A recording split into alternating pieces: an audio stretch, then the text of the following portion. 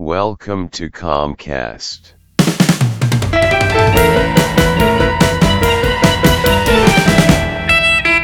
Let's learn together.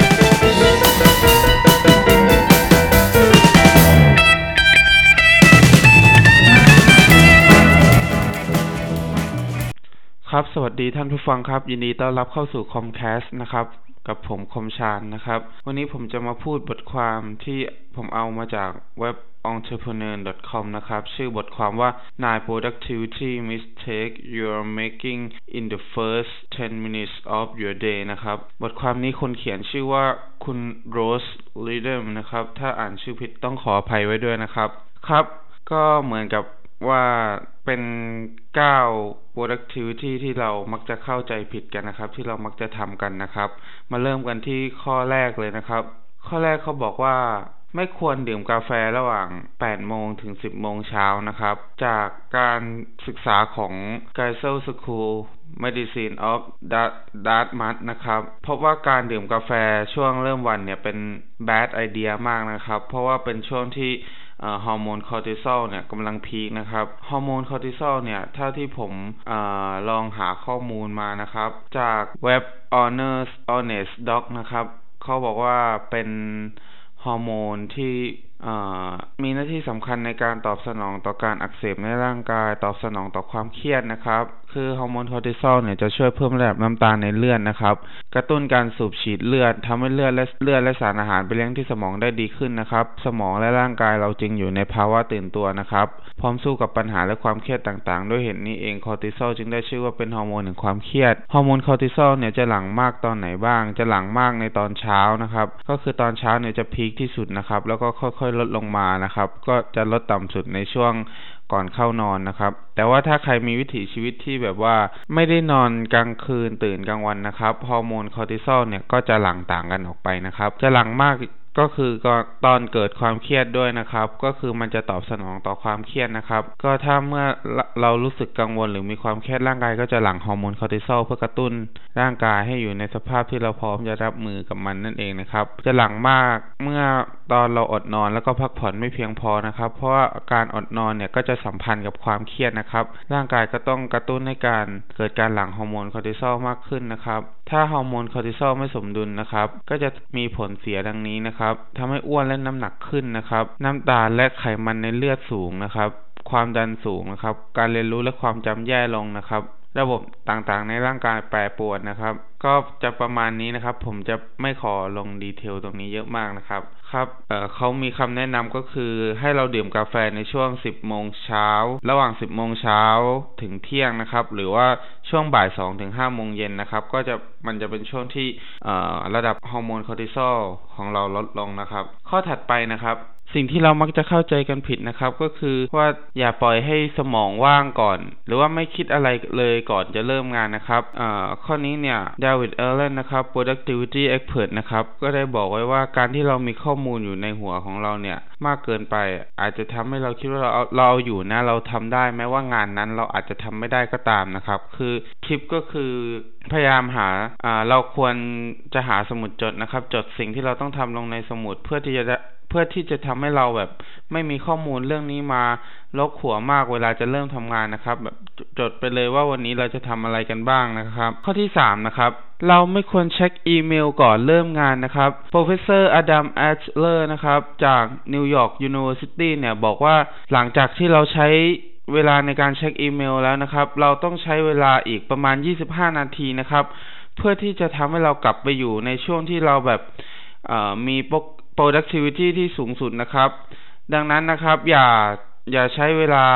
ของช่วงต้นวันไปกับการเช็คอีเมลนะครับทิปก็คือ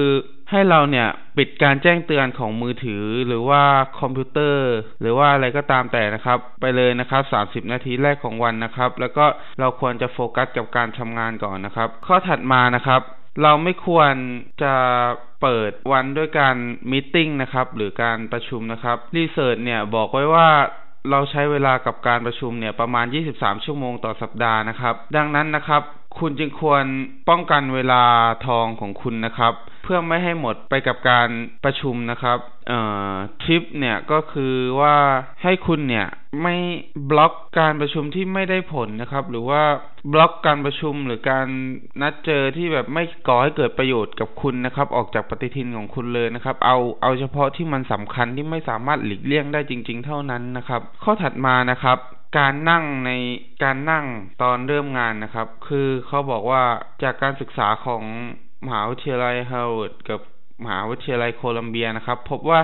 การยืนนะครับทำให้เรารู้สึกว่าเรามีพลังที่จะควบคุมสถานการณ์ตรงหน้าได้ดีกว่าการนั่งนะครับทิปก็คือให้เรานะครับเดินสั้นๆก่อนนะครับหรือว่าให้เรายืนทำงานบนโต๊ะก่อนนะครับในช่วง10นาทีแรกของวันก่อนเริ่มงานนะครับข้อถัดมานะครับเราไม่ควรหลีกหนีแสงธรรมชาติในตอนเช้านะครับการศึกษาของ Journal of Clinical Sleep Medicine นะครับบอกไว้ว่าการเปิดรับแสงเนี่ยในตอนเช้าจะทำให้อารมณ์ความ alert แล้วก็ metabolism ของเราเนี่ยดีนะครับ tips ก็คือเราควรจะทำงานใกล้หน้าต่างนะครับเปิดม่านออกนะครับแล้วก็รับแสงในตอนเช้านะครับแต่ว่าถ้าที่ทำงานของคุณเนี่ยไม่มีหน้าต่างหรือว่าไม่มีแสงสว่างนะครับคุณอาจจะพิจารณาในการลงทุนในการซื้อ SAD lamp นะครับผมลองไปหาข้อมูลมาเหมือนกับว่ามันเป็นโคมไฟที่ในต่างประเทศนะครับในช่วงฤดูใบไม้ร่วงแล้วก็ช่วงหน้าหนาวนะครับผู้คนนะครับอาจจะเกิดอาการ depression ได้นะครับเขาก็จะใช้ SAD lamp เนี่ยมาช่วยนะครับเหมือนกับว่ามันจำลองแสงจากธรรมชาติได้ดีนะครับก็ถ้าท่านสนใจก็ลองหาข้อมูลตรงนี้เพิ่มเติมดูได้นะครับข้อถัดมานะครับเขาแนะนำให้เราเนี่ยแชร์เดดไลน์ของเรานะครับร่วมกับคนอื่นนะครับจากการศึกษาของ The Association for